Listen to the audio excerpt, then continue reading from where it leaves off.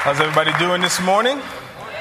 Good, good. Like my wife said, my name is Gino Allison. I'm one of the pastors here, and I want to welcome you all to the South Suburban Vineyard Church. Special welcome to anybody who's visiting with us for the very first time this morning. Special welcome also to anybody who's listening to us through our website or through our podcast on iTunes. You also are welcome to come and worship with us on Sunday morning. I hold in my hand here a invite card to our Family and Friends Day that's coming up at the end of this month, September 30th. And sometimes, I know you don't need a reason to come to church. God's goodness is reason enough. But sometimes people just need a reason to come to church with you. So we're giving them a reason, and we're calling it our Friends and Family Day. There are tons of invites on the back table. We want you to grab a stack of these and invite everybody you work with, everybody on your block, all your friends and neighbors, particularly those who are interested in checking out our church here. There's some information on here. There's a free lunch for them. We're just going to hang out and have a good time. So if you would just grab a couple of these, please only grab what you're going to use. Take some and invite your family and friends to Friends and Family Day that's coming up at the end of this month on September 30th.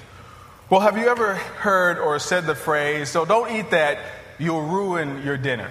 I've heard that so many times growing up. I've said that. I have two small children of my own. And it never fails. They're always running up to me trying to get some sort of snack or something unhealthy right before it's time to eat. And it usually plays out this way. Joe comes up to me, my 4-year-old, says, Daddy, can I have this fruit snack? Or can I have this other sort of snack? And usually I say something like, "No, man, you're about to eat." And he usually gives me that look like, "I know I'm about to eat these fruit snacks if you just... if you give me the green light." And I said, "No, son, we're about to eat dinner." And I usually say my version of, "No, man, you're going to spoil your dinner." My mother would say that all the time. And even as adults, we do this all the time. We grab some chips or some Cheetos or something right before dinner, and you get home and your wife or your husband has prepared this wonderful spread. And they say, "Hey, it's time to eat. Wash your hands." And you're kind of like, that looks really good, but I'm not hungry anymore. It looks delicious, but I'm not hungry. Or worse, you say something like, "I guess I'll have just a little bit. I just have a little bit." Or I'll just sit in front of the TV and have a little bit of it. And the person who's prepared dinner is like, "Man, this is pretty inconsiderate of you, knowing that I've made dinner." You've said or you've heard that phrase over and over and over. And I think the same is true in our lives with Jesus. I think the same is true in our spiritual lives. Here Jesus is. He's prepared this wonderful feast for us. Here Jesus is. He's provided for us all that we need. And what do? We snack on all these things that he created. Not all of these things are bad things. Not all of these things are hurtful to us. But we get so used to snacking on all these other things, the snacks of life, as I call them. And you're feasting on these things. You get attached to these things. And all of a sudden, when Jesus welcomes you in, he says, "Hey, come spend some time with me. Hey, let's do the kingdom stuff. Hey, let's do what I created you to do." What do you say? I'm not really hungry. I'm not really in the mood. Or worse, you say, "Oh, thanks, Jesus. I'll have a little bit of that. I'll have a little bit of that." And there's nothing worse than that. In our life with Jesus, we have all these things that vie for our attention. All these things that sort of jockey for our attention. Food, technology, things like Facebook and Twitter and all the sorts of things like that. Our relationships, sex, romance, media, television, radio, music, shopping, recreation. The list goes on and on and on. And oftentimes we need to intentionally, deliberately pull away from those things, all in an effort to draw closer to the thing or the things that's most important. And I come to tell you today, friends, that nothing is more important today than Jesus. Nothing is more important than Jesus, a vibrant relationship with him, partaking in all that he has to offer. Nothing is more important. Nothing is more worth drawing away from other things more than pursuing and running toward Jesus. And there are certain seasons of life where that becomes more than just beneficial. It becomes necessary. And I think that we are entering a new season in this church, a new season of growth and a new season of change. And in this season, I think we need to consciously and deliberately pull away from some of the things, some of the snacks of life, and pursue Jesus. If you've been tracking with us the last couple of weeks, you know that tomorrow we start our 21-day fast. It's a corporate fast that we're embarking upon as a church. And before you run out of the door, this whole message today is geared to explaining that and just focusing that and helping it be more understandable to you. But we're entering a season of change and growth where God is doing some new things.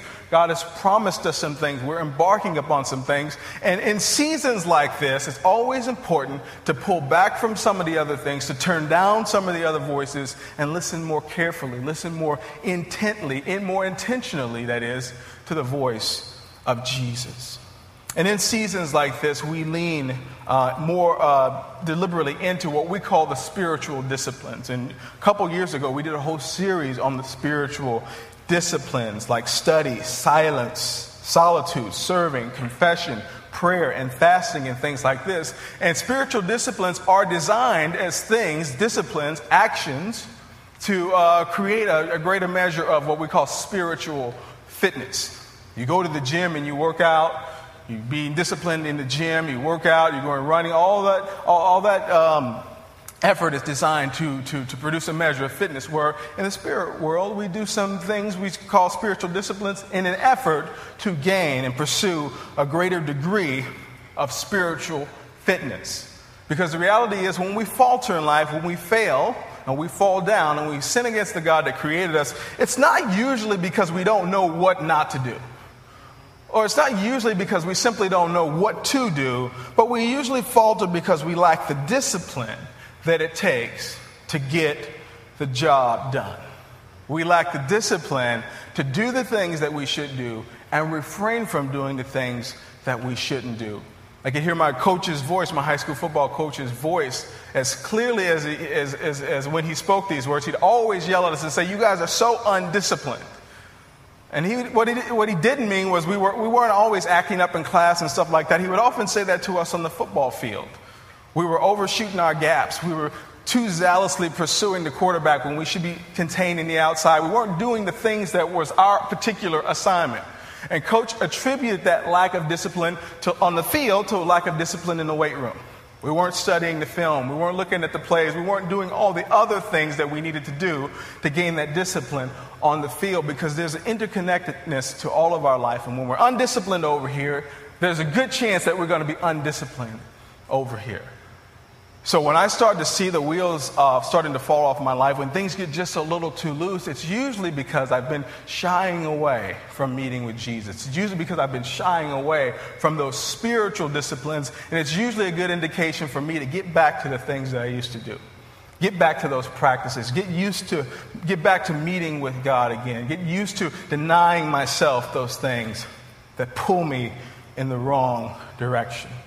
And let me just define discipline for us this morning. Discipline, just so we have the same working definition, is training expected to produce a specific character or pattern of behaviors, especially training that produces moral or mental improvement. It's a controlled behavior resulting from disciplinary training or self-control.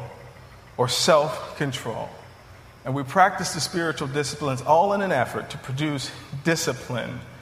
And I want to talk specifically this morning about the spiritual discipline of fasting, particularly as we enter this 21 days of fasting and seeking the Lord and prayer in an effort to get what He has for us, in an effort to move smoothly into this new season that He has us in as individuals and as a church. I thought it necessary for us to focus on the spiritual discipline of fasting this morning. Before I do, let me just begin by a word of prayer. Lord Jesus, I thank You so much for this church. Thank You so much, Lord, for the wonderful people who have gathered here today to hear Your word and to worship You. Lord, as we enter this season of fasting and focusing on You, Lord, I just ask that Your Spirit will fill each and every one of us, Lord.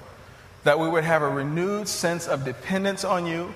Lord, that the things that have drawn us away, the things that have stolen our affections and our attention from You, I pray, Lord, that You would draw us back to You. Lord, as You expound on the scriptures through me this morning, I pray that You would remove the preacher out of the way, and so that Your truth and light would shine through. Lord, put power on these words that You've given me to speak. We ask all these things in Jesus' mighty name. Amen. So at the very top of this message today, I think it's important to just define what exactly is fasting. What is fasting?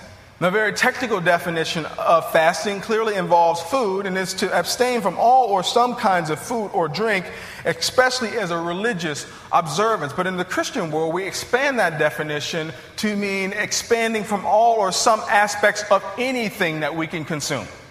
Anything that we can consume, whether it be food or media or relationships or anything like that, we expand the definition of fasting to include all of those things. We broaden that in the Christian sense. And we also add to the definition of Christian fasting, we always include a prayer component. I've heard it said often that if you're just fasting without prayer, you've just gone on an extended diet or you've gone on a crash diet. And we're not, I'm a champion of healthy living, and I think that diets are important. But that's not what this is about. This is something altogether different. So we're abstaining from things in total or in part. We couple that with prayer, all in an effort to move closer to Jesus. And if you search the scriptures, both Old and New Testament, you will find tons and tons of examples of heroes of our faith who have fasted and stories of their fasting. If you look at Moses, David, the prophets. In the New Testament, we see Anna in the Christmas story. Jesus fasted 40 days and 40 nights. Paul, we see the early church, and many, many more. Now, we have things today that we can add to the list of things to fast. When we talk about just fasting food and things like that, today, as I mentioned earlier, we have a host of other things that vie for our attention. Examples like Facebook, texting, television, caffeine, fast food, sex. And as I always say, you should only, if you're married, you should be fasting sex because those are the only candidates for sex right now, right? But some married couples choose to fast sex as an effort to move closer to Jesus. So this is what fasting is. And now that we know what fasting is, the main question that many of you have, particularly those of you who haven't done this before or you're not used to this, is why fasting? Like, why is fasting important? Why is it biblical? Why is it necessary? And a friend of mine who pastors a church up in Minneapolis said it best, and I'm just going to steal his framing of this whole thing. He says, food and other things that we might add to the list meet an emotional need for us. Food meets an emotional need for us. There's certainly a nutritional value to food, but many of us have a stronger connection to the emotional need that food meets. You know, when you bite into that scrumptious piece of chocolate cake, you're not thinking, well, this is really nourishing to my body. I can just feel this working, you know. That's not what you're thinking. You probably bite into that cake and you go, Oh, this is an emotional need that is met when you bite into that slice of cake. Or there's an emotional need that is met when you climb out of bed and you reach for your iPad and you got to see who's tweeted something before, while you were sleeping.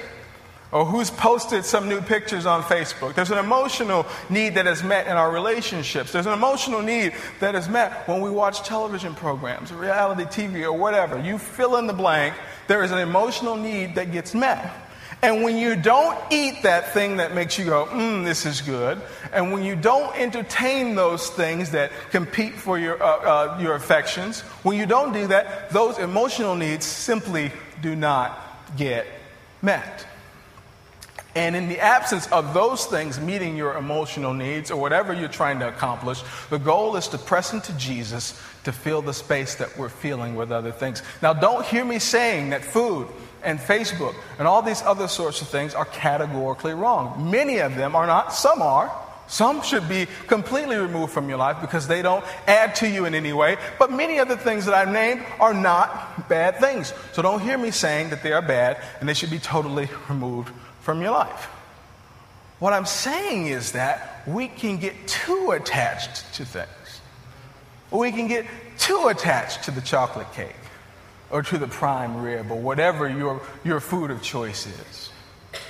We can get too attached to it, and there's some physical and some very natural indications that we're growing too attached to things. Our health starts to deteriorate. We start to lose sight of priorities, and we start pursuing things to a degree that becomes very unhelpful or unhealthy to us and others. We develop these attachments. But beyond that, when we starve ourselves of these things that meet emotional needs, the goal is to press in to Jesus. And the goal in Christianity as it relates to any and all of the spiritual disciplines, especially the spiritual discipline of fasting, is always to press into Jesus. It's always to press into Jesus. Let's not ever confuse that with anything else. The goal of everything that we do, we're not just denying ourselves and sort of trying to beat ourselves into submission. For those of us who've tried that, it never works. Particularly as a means of pursuing discipline and getting closer to Jesus. But for those of us who take on these spiritual disciplines, particularly fasting, and we push away some things in order to draw closer to Jesus, we find that that's the main goal. That's the main goal, and that's where Jesus meets us. The goal is always to press into Jesus. Jesus puts this plainly for us in Mark chapter 2. You can turn to Mark chapter 2. If you don't have a Bible, by the way, there are Bibles on the edges of your rows. Feel free to use those Bibles. We'll also be projecting the scriptures on the screens in front of you. Jesus tells this account in Mark chapter 2. Once when John's disciples and the Pharisees, we're looking at verse 18. Once when John's disciples and the Pharisees were fasting, some people came to Jesus and asked, "Why don't your disciples fast like John's disciples and the Pharisees do?" Jesus replied, "Do wedding guests fast while celebrating with the groom? Of course not. They can't fast while the groom is with them, but someday the groom will be taken away from them, and then they will fast." And some of you are saying, "I thought you said Jesus puts it plainly there." Well, let me explain to you exactly what Jesus is saying. Some people have an issue with the fact that Jesus' disciples are not fasting. In other words, they're looking at John's disciples. John's disciples appear to be very pious. They're practicing the spiritual disciplines, especially the spiritual discipline of fasting. And somebody has a question for Jesus. You're the Messiah. You're the guy that people are coming to for answers. Why is it that the guys that are following you the closest aren't doing these things that we've assigned this high spiritual value to? And Jesus answers them in an interesting way. Jesus says, listen, if you're hanging out at a bridal party with the groom, are you going to fast for the groom, or are you going to party with them? In other words, he's saying, listen, these guys have more of me than they can handle. They're hanging out with me every day. They're fellowshipping with me every day. Now, there's going to be a time, Jesus says, when I'm going to go away, and they're going to need to fast like crazy because it's going to get rough. But right now, they're hanging out with me. They don't need to fast, but when I go away, the fasting needs to kick in, and the things that need to happen in order for them to stay close and connected to Jesus. How do we apply that to ourselves? We're obviously living in a day and age where we're filled with God's Spirit. We can feel His presence in and around us. We can hear Him speak to us. We can perceive His presence, but Jesus is not physically here with us today. And because He's not physically here with us today, there are all sorts of things, particularly the tangible things, particularly the things we can touch and feel and taste, and people that we can talk to that seem more urgent, that seem more pressing, that seem more important than the Savior. I'll say that again. Our struggle today is that things that we can see, touch, feel, and taste have a greater sense of urgency. They pull on us more. They are more attractive to us than the Savior is, because we can't see Him. And especially if you're far from Jesus, you can't even feel Him. You can't even hear Him talking to you. And this is what Jesus is getting at when He tells this story. He says, listen, when I go away, there's going to be plenty of need for fasting, because there's going to be plenty of need to always be drawing yourself back closer to me. There's always going to be a need for you to put down some of those things that you've picked up and draw closer and nearer to me.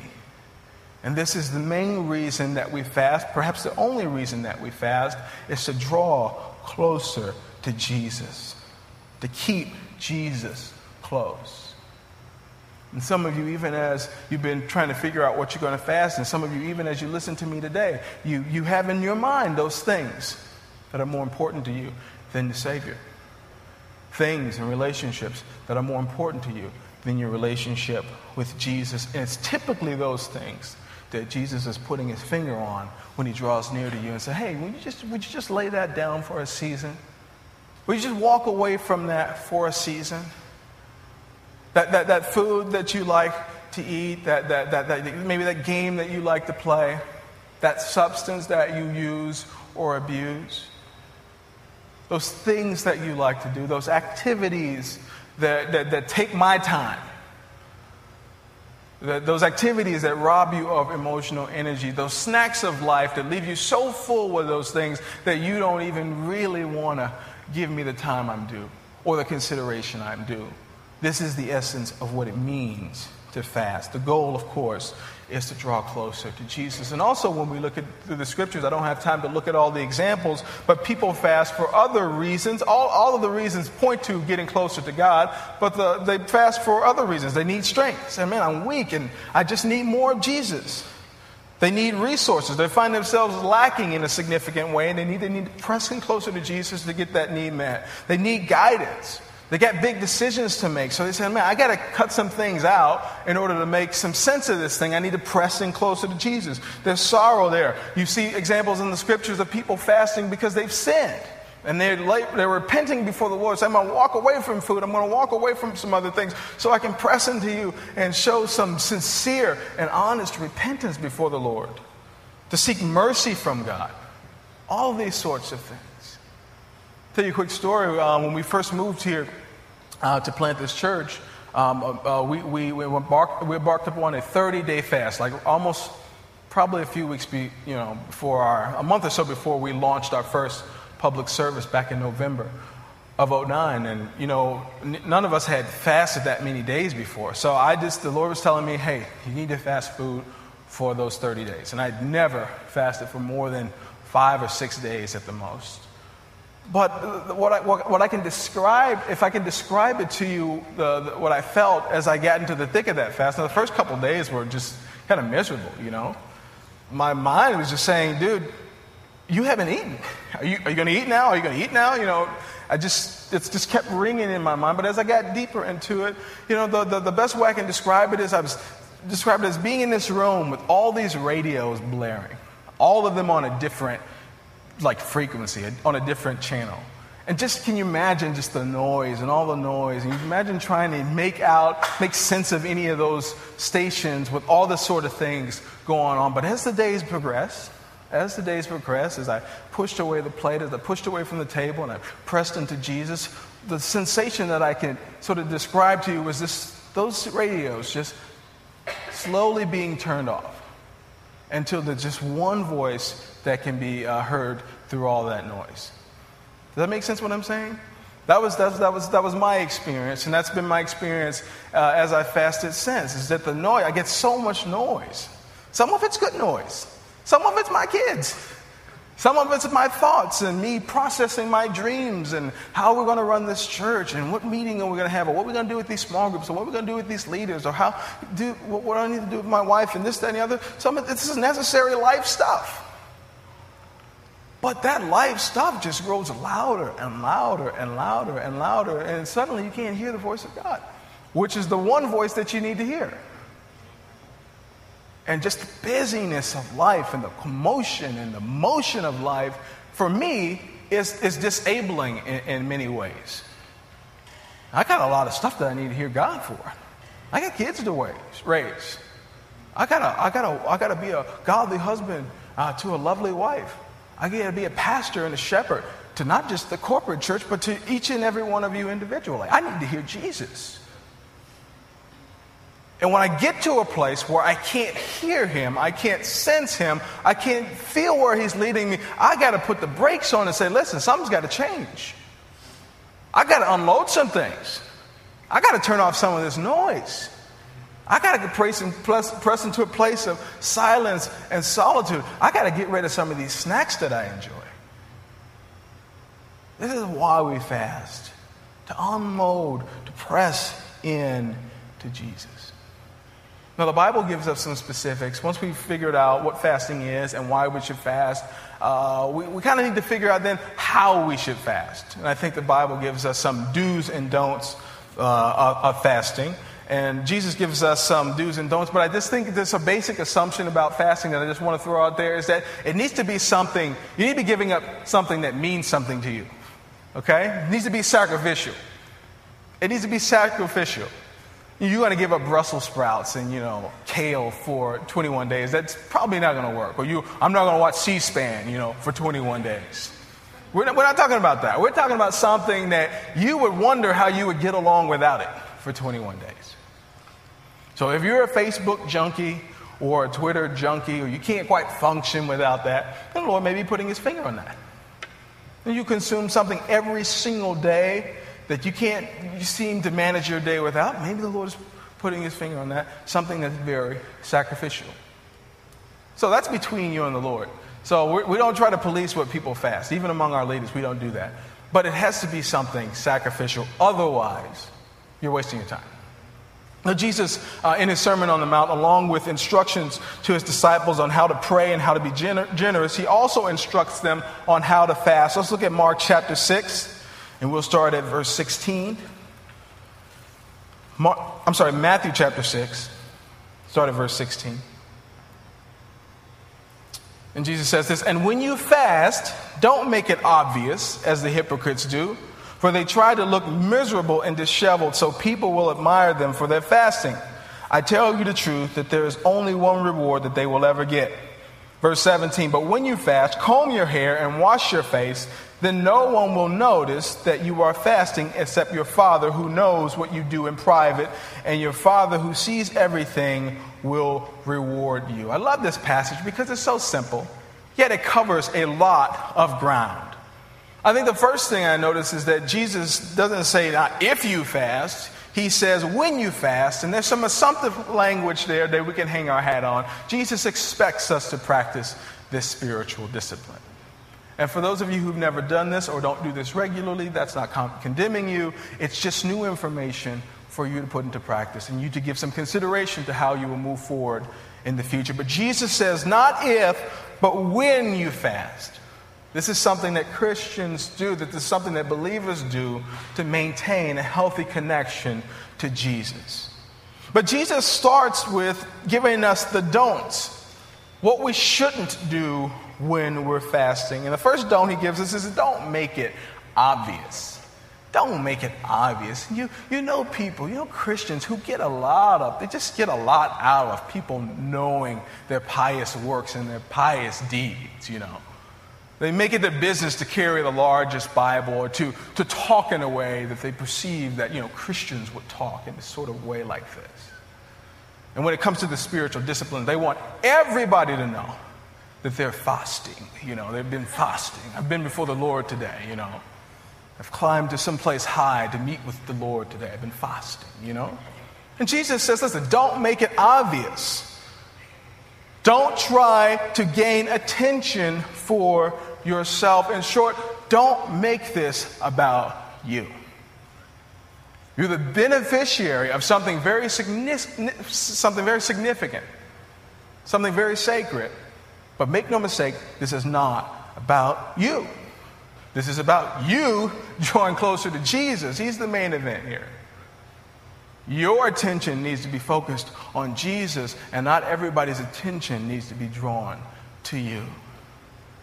So what does that mean? Oh, you're fasting food and you're just walking around the office like this? Oh, don't even ask. I'm fasting, Oh, I'm so hungry. I haven't had my caffeine today. Oh, I don't know what's going on. I've been fasting Facebook, everybody.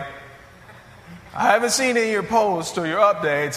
I've been fasting, trying to get closer to the Lord. And Jesus says, listen, don't bother with that. Don't bother with that. And just reject the urge to try to judge others. Oh, what are you fasting? Oh, you're just fasting now, huh? Oh, okay. I guess that's okay for a baby Christian, That's a good place to start. Again, you're making it about you. Jesus says, don't make it obvious. Don't draw attention to yourself. Don't make this about you. Because if you do, you'll squander your reward.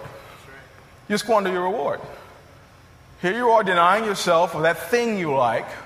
And since you took it upon yourself to shine the spotlight on you, you've simply let the drain out of the bathtub of blessings that the Lord was going to bless you with. That closeness with Him, that connection with Him, that guidance, that provision. The Lord said, you've gotten your reward. Enjoy it. Enjoy it. So don't make this about you. He concludes with the do's. Do comb your hair and wash your face. You're like, I do that already. But that's just a way of saying, listen, don't make this obvious. Just go about your day. Be naturally supernatural about this. Carry on your business. Go on your natural day. Do fast humbly before the Lord. We want to fast publicly before others. We've constructed ways to fix the conversation so that people can ask us, so we can say, oh, since you asked, But Jesus says, do fast humbly. Do make this about Jesus. Do understand that Jesus sees your sacrifice, and it's Jesus who will pay you, or Jesus who will reward you, or Jesus who will respond to your faith and your sacrifice with blessing, with guidance, with provision, with forgiveness for sins. Jesus gives us practical ways to walk this out. And most of it involves how we walk this out in front of other people. Now, I'll add this, that we often encourage people to share what they're fasting with someone maybe in their small group or in their mini group, which is just a smaller accountability group, in an effort to be accountable to someone else. I often share, I'm in a mini group with Terry, and I'm in a mini group with David. And before, midnight strikes today, I'm going to have a conversation with them, and I'm going to share with them what I'm choosing to fast or what my plan is for the next 21 days, so that when we meet week to week, they can say, hey, how's that going? So when they lift me up in prayer from day to day, they can say, Lord, I pray my brother's strength as he walks this out. Or should they see my orange vehicle over at the White Castle, they can come and quick swerve their car in front of me before I, get that 20 sack, right?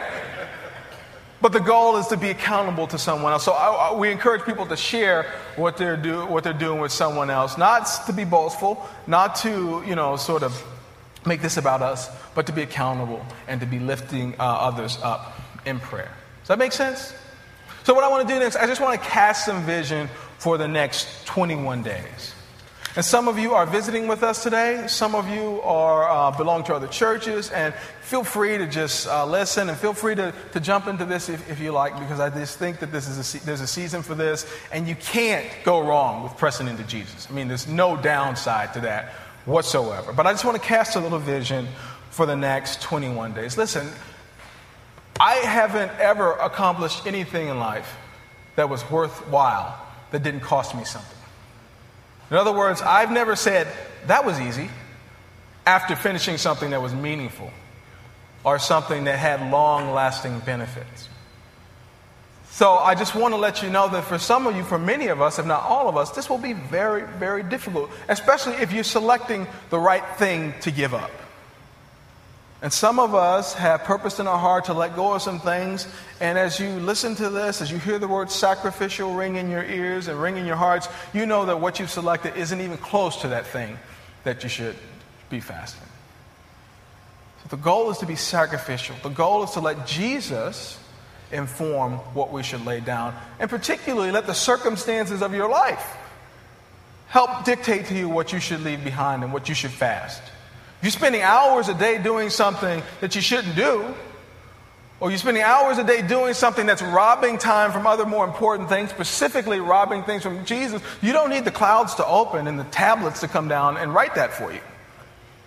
It's pretty clear that you need to press away from those things. But the goal is to sacrificially move away from some things to press into Jesus. Now, we want to couple this 21 days of fasting with fervent, regular prayer. If you can, whenever you would normally be doing the thing that you're abstaining from, whether it's a meal or whether it's checking your updates or whatever, the goal is to be using that time to press into Jesus. And some of you are not morning people, so it doesn't make sense for you to rise early and pray. You are more alert and active at night, so therefore that's the time where you spend time with God or do your devotionals and things like that. Whatever it takes, the time that you take away from what you'd normally be doing, we want to pour that in to this place where we meet with God. And we're going to provide space, as we do each and every week. We have a weekly prayer meeting that meets at 7:30 a.m. on Saturday mornings. For some of you, that's an early start to a Saturday morning, and I understand that. But we go back to what we talked about before, sacrificial, right? We're giving up something that means something to us, and I would like to see 100% participation This is an hour-long prayer meeting. It's not long and drawn out. It's nothing weird. It's just we get together and we offer up prayer for God to move in this community, for God to move in our lives, for God to move in this church. And we lift up specific individuals each week that we want God to move on their behalf. It's as simple as that. And we meet here at 7:30 on Saturday morning, and I'm asking each and every person. I know some of you work, some of you have school, some of you have other obligations that don't allow you to do that, and that's fine. Nobody's twisting arms here. But for those of you who can make it, I'm urging and asking each and every person to come and participate for these 3 weeks. Come and participate in our Saturday morning prayer meeting, because we believe that prayer moves things. Prayer changes things. I sent out an email to our leaders this past week, sort of talking to them about getting ready to be active and participate in prayer meetings, assuming that they understood that I was talking about doing the fast. I showed up for prayer meeting yesterday. Actually, I was just a few minutes late. I was very embarrassed about that. And we quadrupled our attendance at prayer meetings. All these leaders were sitting here ready to pray, and we had a fantastic time. It is so much more powerful than just 2 or 3 of us sitting in a room praying. Imagine how much more powerful it is when all of us gather. We're not going to make you say a prayer into the microphone. Just your presence here. Scripture says, where 2 or more gathered in my name, there I am in the midst of it. There's power in numbers. There's power when we gather to pray. So I'm using every ounce of my pastoral persuasion and my pastoral authority to say, listen, we need to be here praying and lifting up the next move of God and the next season of life that God is moving us into. I'm not going to ask you now. I'm just going to ask you to bear witness in your hearts. Just say an amen for me for those of you who plan to participate. Say it silently. I don't want to put anybody on the spot. But we're talking about our prayer meetings. But we're going to end, near the end of these 21 days of fasting, is going to be our worship conference. And we're just going to bathe that conference in prayer, man. We're going to be praying for it every day, that people would register and people would come in and their hearts would be softened and Jesus would speak to their hearts and things would be broken off and prophetic words would be speaking that will give new life and new hope to people. We're praying for this conference, and we're just going to use it as a punctuation at the end of these 21 days of fasting. So I want you, each and every one of you, when you're praying each and every week, to be lifting up this conference. When we gather for our prayer meetings on Saturday, we're going to lift up this conference and all the people that plan to attend it. And I hope all of you come and just have a raucous time of worship in Jesus' name. And just enjoy God's presence. We're also going to be ending this 21 days of fasting with our first Friends and Family Day, our Family and Friends Day, or whatever we're calling it, Friends and Family Day. And we're just blanketing our social circles with these invites, inviting people to church, inviting them to come and experience what Jesus has for them. And we just want to pray over each invite that we give. Pray that each and every day that we hand out these invites and we talk to people, that God is moving people's hearts. And even if they choose not to come here, our goal is for them to find the family of Jesus, to move into a family of faith so they can go to the church down the street. We're all on the same team here. But we want to see lives changed. We want to see lives change. Our goal is to be transformed and to be changed. And our goal is also to see other lives transformed and changed. Listen, the Lord has promised us a fantastic year. And we've seen wonderful things happen in the last few weeks and the last few months. And I just want to see more. I'm not satisfied. There's a holy discontent that I have. I want to see Jesus do more. I want to see him open doors. I want to see him add to our numbers. I want to see people be saved. I want to see people be healed. And you all have a short list, if not a long list of things that you'd like Jesus to do in your life. Some of you need healing. Some of you, your finances are jacked up. Some of you, your marriage and your relationships are messed up. Some of you feel called to go other places or to move and to relocate again, and you need to hear God's voice very clearly. Well, this is the perfect time for you. This is the perfect time for you. So let me put this all together. Fasting, we're pressing closer to Jesus. We're moving further away from those things that distract us in an effort to get closer to Jesus. We want to do so sacrificially. We want to do so in a way that promotes humility and doesn't shine the light on us, but rather focuses on Jesus. And for those of you who are with me on this, and there's a number of people that are missing today, and I'm sure they'll listen to this recording, but listen, we just want to bathe this opportunity in prayer. And if you have any further questions, worship team, you can come up, by the way. If you have any further questions about this, you're unclear as to how some things work, you want a little guidance, you want to talk to me about it, listen, you can call me, you can speak to me after service. I would be glad to talk to you. But I want everybody that calls this place home, or at least home for now, to participate in what God wants to do among us in this fast. Amen? Amen. Let me pray for us. Lord Jesus, I thank you so much. I thank you so much, Lord, that you speak to us. I thank you so much, Lord, that you always are moving us to action. You're always calling us deeper than we thought we'd go, deeper, frankly, than we typically want to go. But, Lord, you're always calling us to a deeper place in you. And that deeper place in you always comes with sacrifice. It always comes, Lord, with letting go of some things. And Lord, for those of us who are skeptical, Lord, maybe even fearful, maybe even a little jittery about this fast or uncertain and have doubts, Lord, I pray that your peace would come and just fill their hearts right now. Lord, for those of us searching for what we should give up, Lord, I pray that you would put your finger on those things, that you would make it absolutely clear to us what we should sacrifice, what we should give up for the sake of you. And Lord, I pray that you would absolutely just blow our minds as we endeavor to sacrificially lay down some things. Lord, I pray that you would give us 100-fold, Lord, what we've given up. More than what we could ever imagine. God, would you strengthen us with your power and give us courage to do what you've called us to do. Lord, we ask all these things in Jesus' mighty name. Amen.